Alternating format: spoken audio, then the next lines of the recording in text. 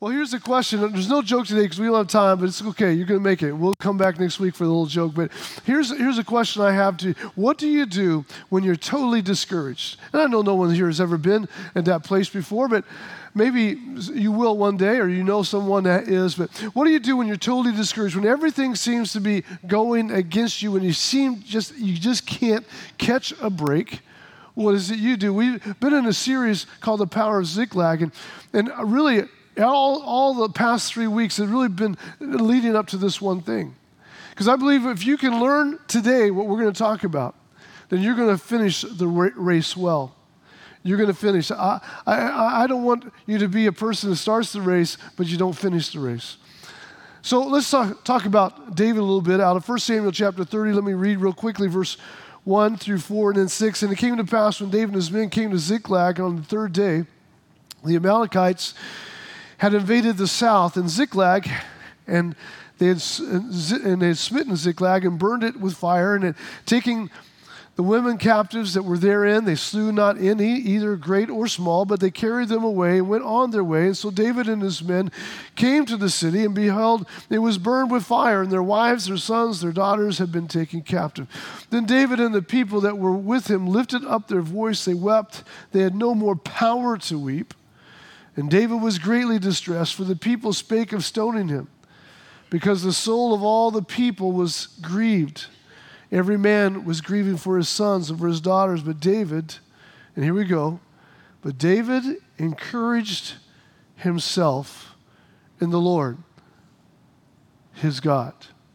Turn to your neighbor, touch him on the shoulder, and tell him, you need to learn this right now.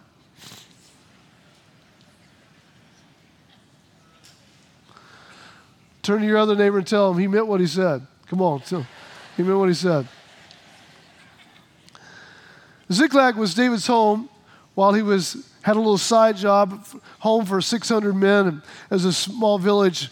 And it wasn't an easy place. It was actually located in a desert area.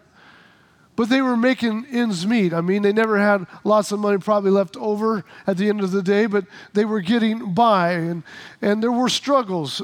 But it was a transition season for David. He didn't know this at the time. Perhaps his thought was, is this the way it's always going to be? Hand to mouth, struggling the way we are. But for us now, looking back, we can realize that it was a proving season for David. I don't know if you realize this sometimes, but you've been made kings and priests.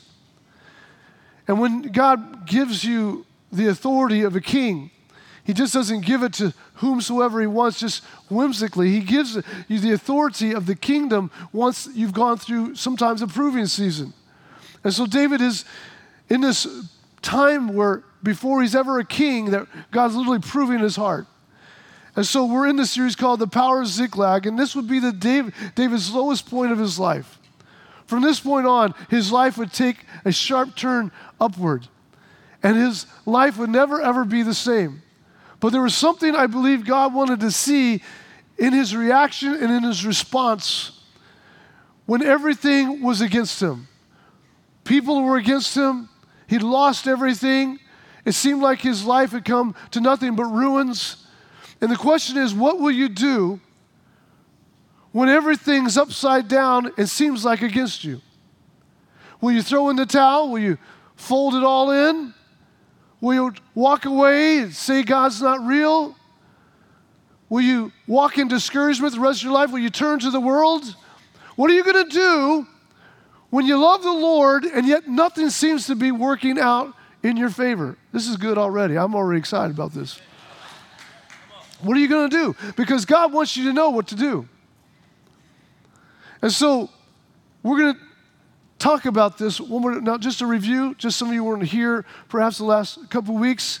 And first of all, we want to say welcome to you watching online and all those watching from the Baldwin County Correctional Center. We welcome you. We love you. We think you're absolutely awesome, and thank you for being with us online. But we want to catch this at real quick. 6 things you need to know to finish the race. Number 1, expect seasons of stretching. I'm not going to go back into these. We won't have time. Expect seasons of stretching. Number 2, don't allow myself to be encircled or flanked, or beware of temptations, in other words. Number 3, take responsibility for those that God has given you. Number 4, guard against other people's depression and other people's hopelessness because it's all around you. And number 5, expect times of loneliness. I know you didn't want to hear that, but you got to be real. Expect times of loneliness. And here we go. We're going to talk about today. You have to learn how to encourage yourself in the Lord. Let's look at this again, chapter 30, verse 6. David was greatly distressed, for the people spoke of stoning him. So basically, he was just moments away from his last breath. Every promise that he had received from Samuel the great prophet seemed to be nowhere to be found. And because the soul of the people was grieved, every man for his sons and daughters, but David encouraged himself in the Lord. Now, in the Hebrew, that word encourage means to be resolute, to fasten upon, or to tie fast. So I decided the best way to prove this point is to bring in some sharpshooters here. So I'm going to ask Clint, representative, come on, brother, of the Father, and Jason, representative of the Son, and Rick, the Holy Spirit. Come on up, guys, and help me preach this morning. Amen. Hello, Father, Son, and the Holy Spirit. Glad to have you with us. Now, the word encourage means to tie fastly, to be resolute, to tie. So I'm going through a season of trouble, or I'm very discouraged. And so I need to encourage myself. So what do I need to do? I need to find the Father. Come, Father. I need to find the Father, and I need the Holy Spirit to tie me to his heart and tie me to his life. And I need the Son, Jason, my brother, Jesus. And what is happening is the Holy Spirit is allowing me to find my encouragement. Things have been tough. Things haven't been easy. But if you look up, you'll find there's encouragement around the corner. You're always going to have the Father. He never leaves you or forsakes you. You have his Son who did everything in his power to give you all the authority in the earth, and you have his Holy Spirit be with you all the time, just making sure that you stay tied closely to your help. And so you walk through life. We'll take a little journey. Oh, man, I got to go in for this job interview, and I'm feeling a little anxious about this. I'm not sure. I'm just not sure if I'm not sure I'm going to be able to answer all the questions. Oh God, I need your help. I need you to encourage me right now. I need to sense your strength in my life, Holy Spirit. Jesus, come right now and just fill me with the power of the Holy Ghost. I need you. I don't know what I'm going to say, but I remember you said that if I would open my mouth, you'd fill it. So I'm going to walk by faith and not by sight. And I believe, Lord, if this isn't the job for me, you got a better one waiting for me. So I'm going to open this door with all the courage I got because I'm encouraged in you today. So let's go have a little interview. Come on. This is how you live your life. Or let's just take a little journey down the steps. Jesus. And so we walk. I'm going rogue. And so we're going, it's the first day of school. I'm at a new school. You know how scary it is to be the first day at school at a new school and you don't know anybody? You know what? I don't know about you, but I need a little encouragement right now. They may look at me and I may be dressed funny. I may not fit in. I may not even have a friend. I might have to sit at the cafeteria table by myself. And everybody be staring at me. I know I'm not talking to nobody on this front row, but maybe. And so what do you need? What do you need? You need encouragement. You got to remind yourself, y'all, everybody look at me in the eyeballs. Y'all looking down. Come on now, look at me in the eyeballs. You need encouragement. You have to encourage yourself because courage is with you. It's available. Courage you don't even know you have. And you tie yourself to the courage that has been given to you, and you realize who you are, that you're just not a nobody, but you're a king and a priest, and you're walking up into this school, and they're lucky you're even here. Come on, somebody.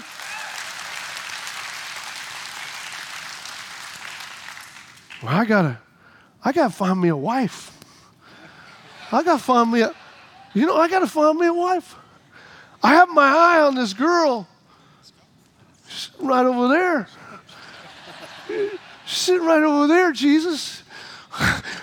But I don't know. But she's prettier than any girl I've ever seen in my life. She can play basketball like no one's business, and she can beat me. Let's go tie her too. Oh, maybe I can find one of my fingers if you let go just long enough to tie myself to her. But I want to ask her out, but oh my goodness, she's going to turn me down. I'm a nobody. I'm just a nobody from Missouri. She don't want nothing to do with me. Oh God, I need some help. I need some help. Thank you, Father. Thank you. Greater is He that's in me than he that's in the world. Woo! I'm going to talk to this woman, and she's going to be so thankful I entered into her life. She's not going to know what hit her. She's going to be hit by JP, God the Father, Jesus the Son, and the Holy Ghost. Come on now. Hey, sweetheart, you want to go out with me today? Woo! Amen. Come on, thank you. Come on, give it up for Jesus and God the Father, the Son, and the Holy Spirit. Thank you, guys. Appreciate it so much, man. Awesome. Appreciate you guys. You have to learn how to catch yourself because the enemy wants to trip you up.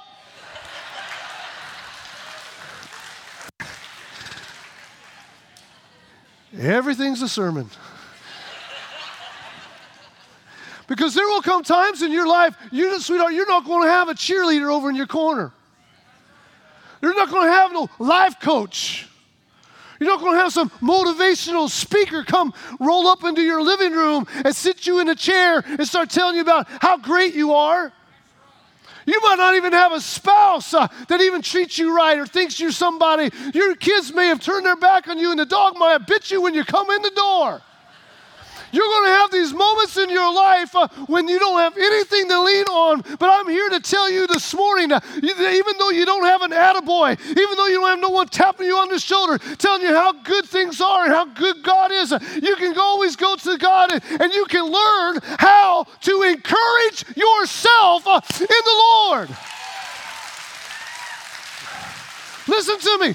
All you up in the jail cell and watching online, you're going to have to learn how to encourage yourself because no one else is going to be in your corner. But you got to walk into that judge's chamber and you got to encourage yourself and say, God is with me. God is with me. Listen, saying if you don't learn how to encourage yourself, I fear you may not make it through this thing. This is so important. I was sharing with the worship team before we came on the platform today. I've said, of all the things I know about God in my life, if I could put things like in categories of the top 5, this would be right in the top 5. I promise you I would not be standing here in front of you today in all of my flaws and weaknesses if I had not learned how to encourage myself in the Lord. Because I promise you, you've got a Ziklag in your future. Turn your neighbor and tell him it's tight, but it's right. Come on. Come on, help me. Say it's tight, but it's right. Encouragement begins long before you arrive at Ziklag. So you ask yourself, how do I encourage myself in the Lord? It's interesting to me that David said, Abiathar, son of Ahimelech, come, please. Abiathar was the priest that traveled. He was He was David's personal pastor. He was the man of God for the season, for the moment. In David's life, he was the voice of the Lord, if you would. Abiathar, come, please. Now, what's interesting about Abiathar, his name is very powerful. It literally means this, that my father is great. In order to encourage yourself, you have to remind yourself, number one, that God is good.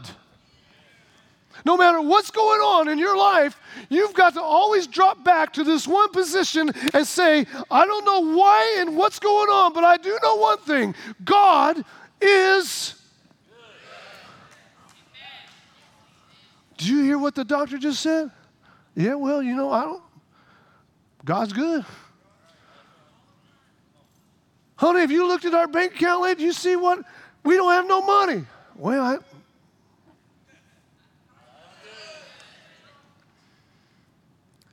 sweetheart, you got a flat tire?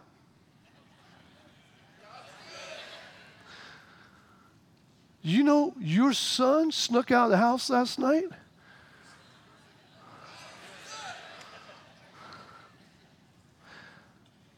You're figuring this out. Encouragement begins by focusing always on the greatness of God. The moment you even entertain the idea or the thought that maybe God's not always good, you've already lost the race. Because my Bible says, Romans 8:28, all things work together for good to those that love the Lord and are called according to his purpose. So I don't know how the story's going to end, but I know one thing. Right now in the middle of this Ziklag moment, my God is.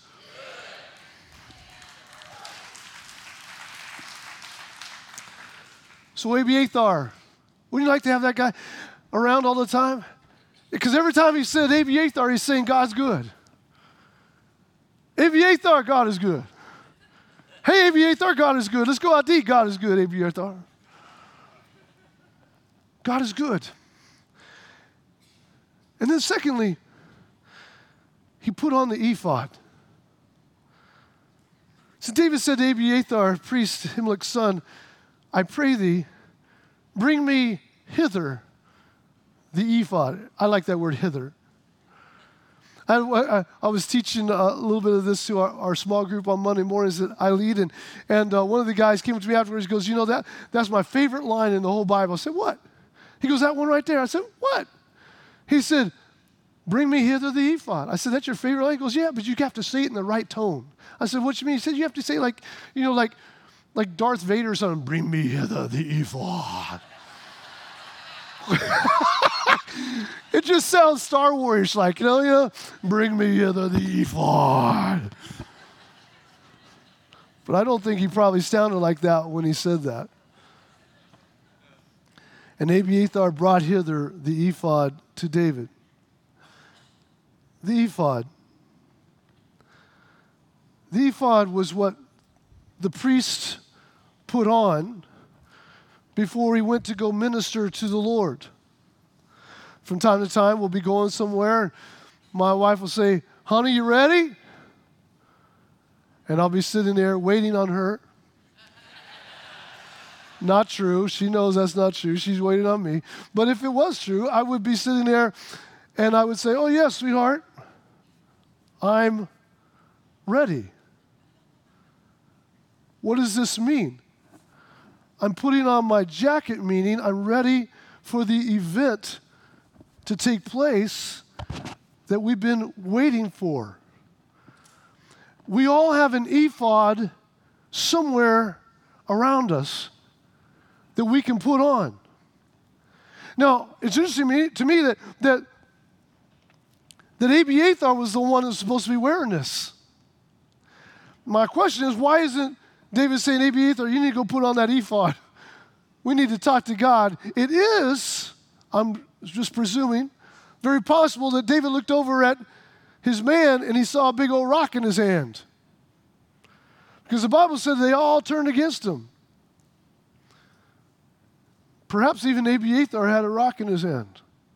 Or even Abiathar was crawled over in the corner, just falling apart. And David's like, well, I can't call on him because he's not even making it himself. And sometimes you got to move past religious ways. And you got to say to yourself, you know what? I know religion says I got to do this, do that, and jump through this hoop and jump through that. But you know what? I'm desperate right now. I don't have time for Abiathar, the preacher, to get his act together. I don't have time for, my uncle who's always there for me to be there. I don't have time. I'm in a pinch. And you know what? Go get me this thing. Because when you put on the ephod, what you were doing was saying, I'm getting ready to go have a meeting with God. We're going to talk. We're going to have a conversation, and I'm going to go into his presence. And so you wouldn't come into the presence unless you had your ephod on. So David said, you know what? I don't know of anybody else's presence around here, but nothing but raw discouragement and sorrow and pain, and everybody's grieving and mad and angry and upset. So I'm going to go grab an ephod, and I'm going to go have a meeting with God. Abiathar, grab me that ephod. I'm going to have a little talk with Jesus.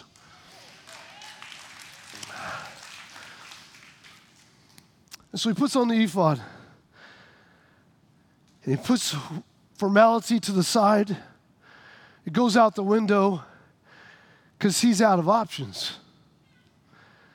He's all alone. No one cares. No one's in his corner. Everyone has rejected him. And in David, here's the key right here. Listen to this. David's entire future rests upon this moment. Because if David fails in this moment, then how can God give him all the authority that is waiting for him to have to sit on the throne of Israel and lead Israel into the greatest season of Israel's history? How can God give him all this authority and all of this power if he cannot pass this one test? God's waiting. What will my man do when everyone's turned their back? Everyone has rocks in their hand and all the cards are stacked against him. What's my man going to do? Bring me the ephod. Because I'm getting ready to tell my God how good he is. Listen, all of us have an ephod. Isaiah said it like this in chapter 61. The Spirit of the Lord is upon me because the Lord has anointed me to give unto them beauty for ashes, the oil of joy for mourning, the garment of praise for the spirit of heaviness. You have a garment, an ephod, sitting over in the corner, waiting for you to grab, and it's called the garment of praise. And you got to pick up that garment of praise and say, I don't care if all hell is busted loose against me. I'm going to put my praise on. I'm going to put my garment of praise because I feel heaviness all around me. I feel like a black preacher wanting to preach right now. I feel heaviness all around me, but my God. I can go there if you want. I preached in a predominantly black church one time. They about killed me. They start busting out on point number one, their handkerchiefs, and I thought I was going to have a stroke. I preached so hard. Ephesians 5, verse 20, and give thanks for everything to God the Father in the name of our Lord Jesus Christ. Point number 3, pray and inquire. He put on his praise, and he started praying and inquiring. And when God heard the praise, God sent an answer. We'll have our worship team come as I explain to you why you need to praise. If you don't mind, I'm going to take my ephod off for just a moment. It's a little warm up here. Why do I need to praise? Why do I need to praise? Number one, you need to praise because he's worthy.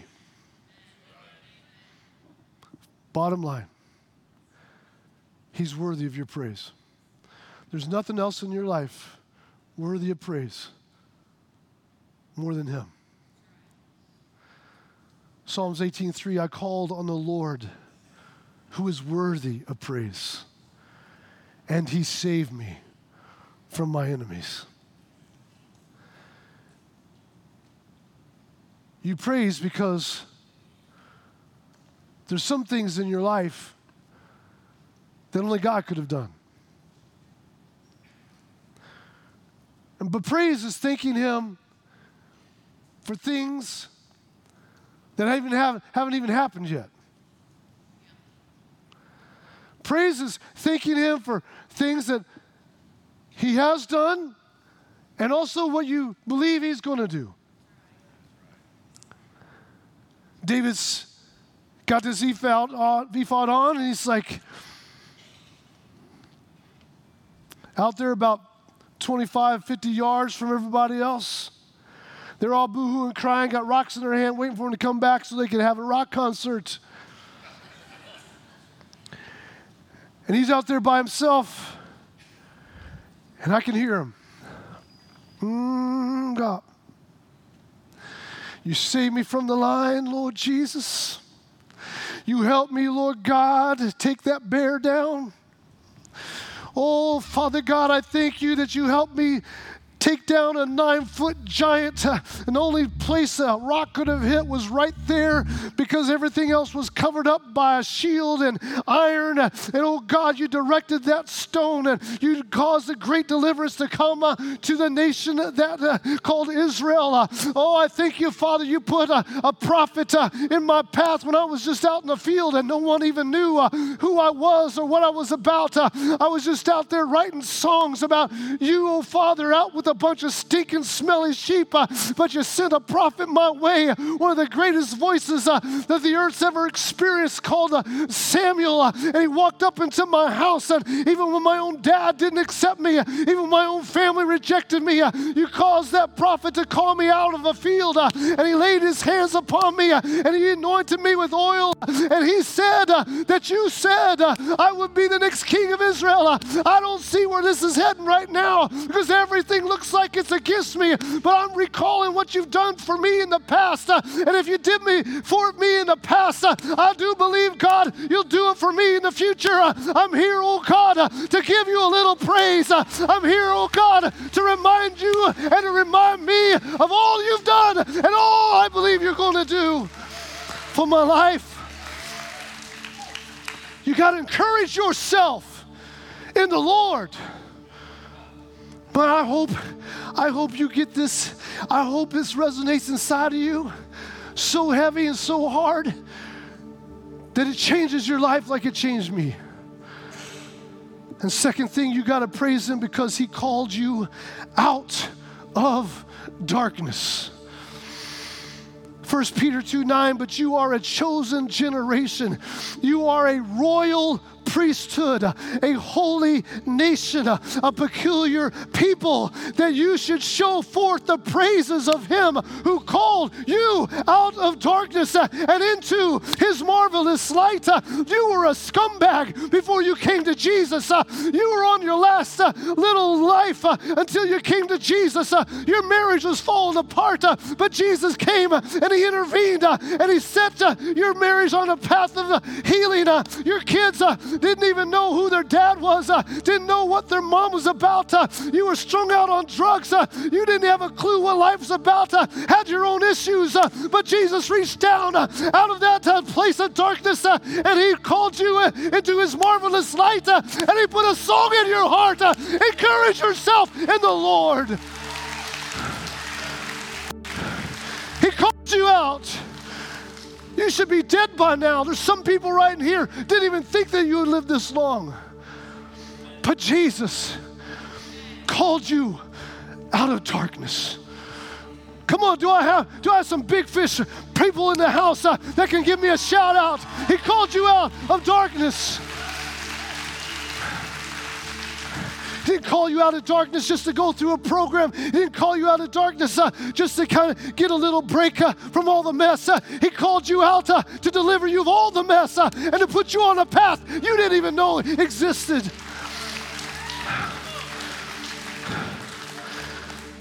And he made you a priest Do you know what priests did in the Old Testament?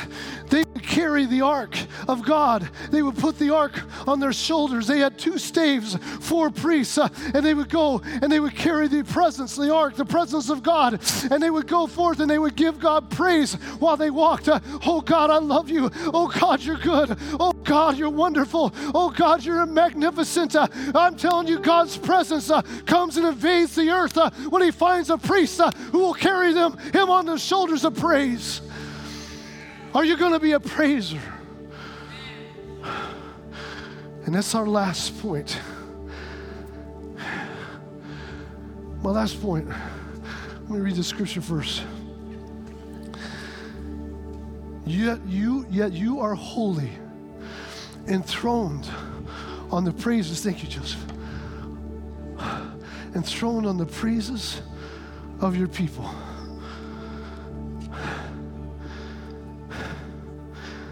God, I don't understand. I read my Bible every week. Where are you at? I go to church and I attend small groups. Where are you at? And I tithe and I even give to the building fund. Oh God, and I'm in this mess. I'm in this crisis. I don't understand, God. What am I doing wrong? What am I lacking? Where are you at in all of this process, God? And God's going, you lack one thing. You lack a praising heart. But if you put the praising heart into your life, my Bible says that He will come and He will sit down in the praises of His people.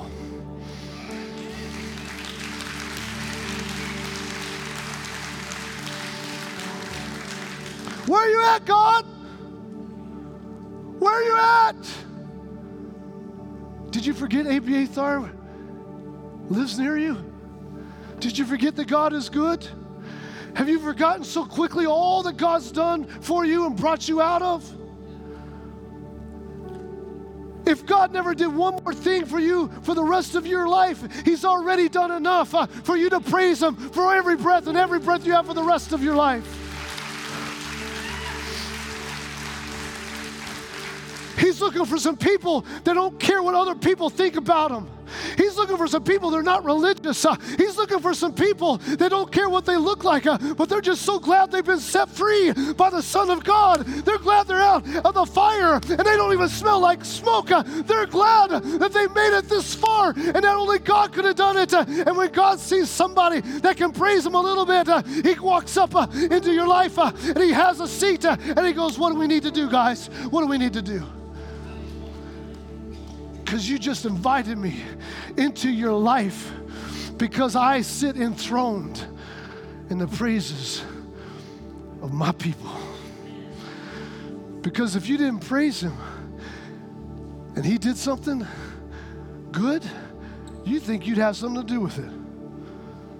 But He wants to bring you to a place where you realize, by golly, I didn't have nothing to do with this. Only God could have done this. Only God could have done this. Only God could have saved my marriage. Only God could have brought me out of this mess. Only God could have done this. And God is waiting for His people. I'm looking forward to the day when the golf cart drivers are driving up into our beautiful building and the whole cart is rocking with the praises of God's people.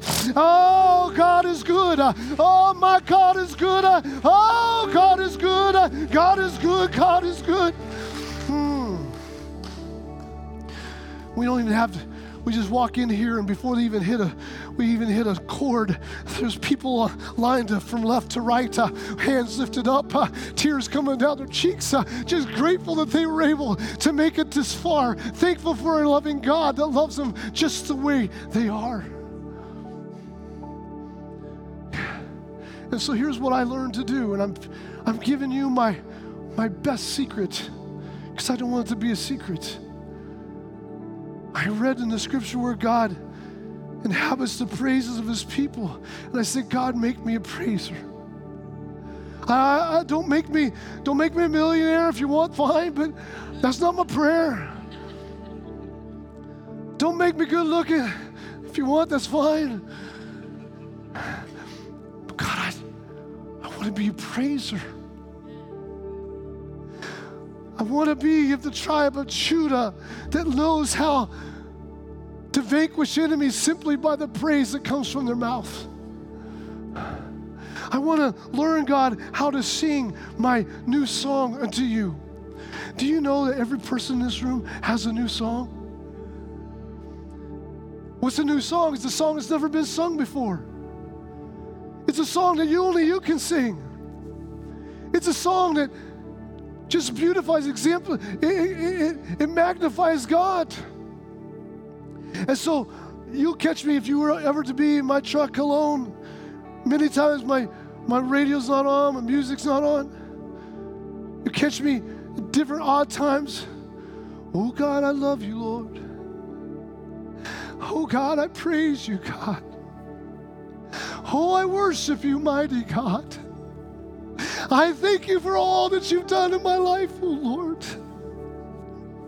Thank you that you brought me out of that situation there, and I thank you for bringing me through the situation over there, oh God. I love you, oh Lord. I magnify you. I glorify you. I praise you, oh God. And when you praise him, there's something the Bible says that he's looking, his eyes go to and fro amongst the earth where he can find someone that lifts him up in praise and worship. And when he finds that person, he locks into it. He takes a chair. He sits down. He goes, come on, let's do this together. I made you a priest and a king. Let's do something great with the life you got left. Oh, do I got any praisers here this morning? Are there anybody that can stand up and give God some praise? Is there anybody in this house that can begin to give some glory and some praise? Come on, aren't you glad and thankful for what he's done? Aren't you grateful for where he brought you from? My God is good. He's a good God. He's a good God. He's a good God. I love you, Lord. I praise you, God. I magnify you, God. I glorify you, Lord. Thank you, oh God. Thank you, Lord. Thank you, Lord. Thank you, Lord. Thank you, Lord. Thank you, Lord. Thank you, Lord. Thank you, Lord. Thank you, Lord. Thank you, Lord. Thank you, Lord. Thank you, Lord. Here am I, oh God. I praise you. I glorify you. There's no one like you in all the earth, oh God. Bless the name of the Lord. Bless the name of the Lord. Bless the name of the Lord.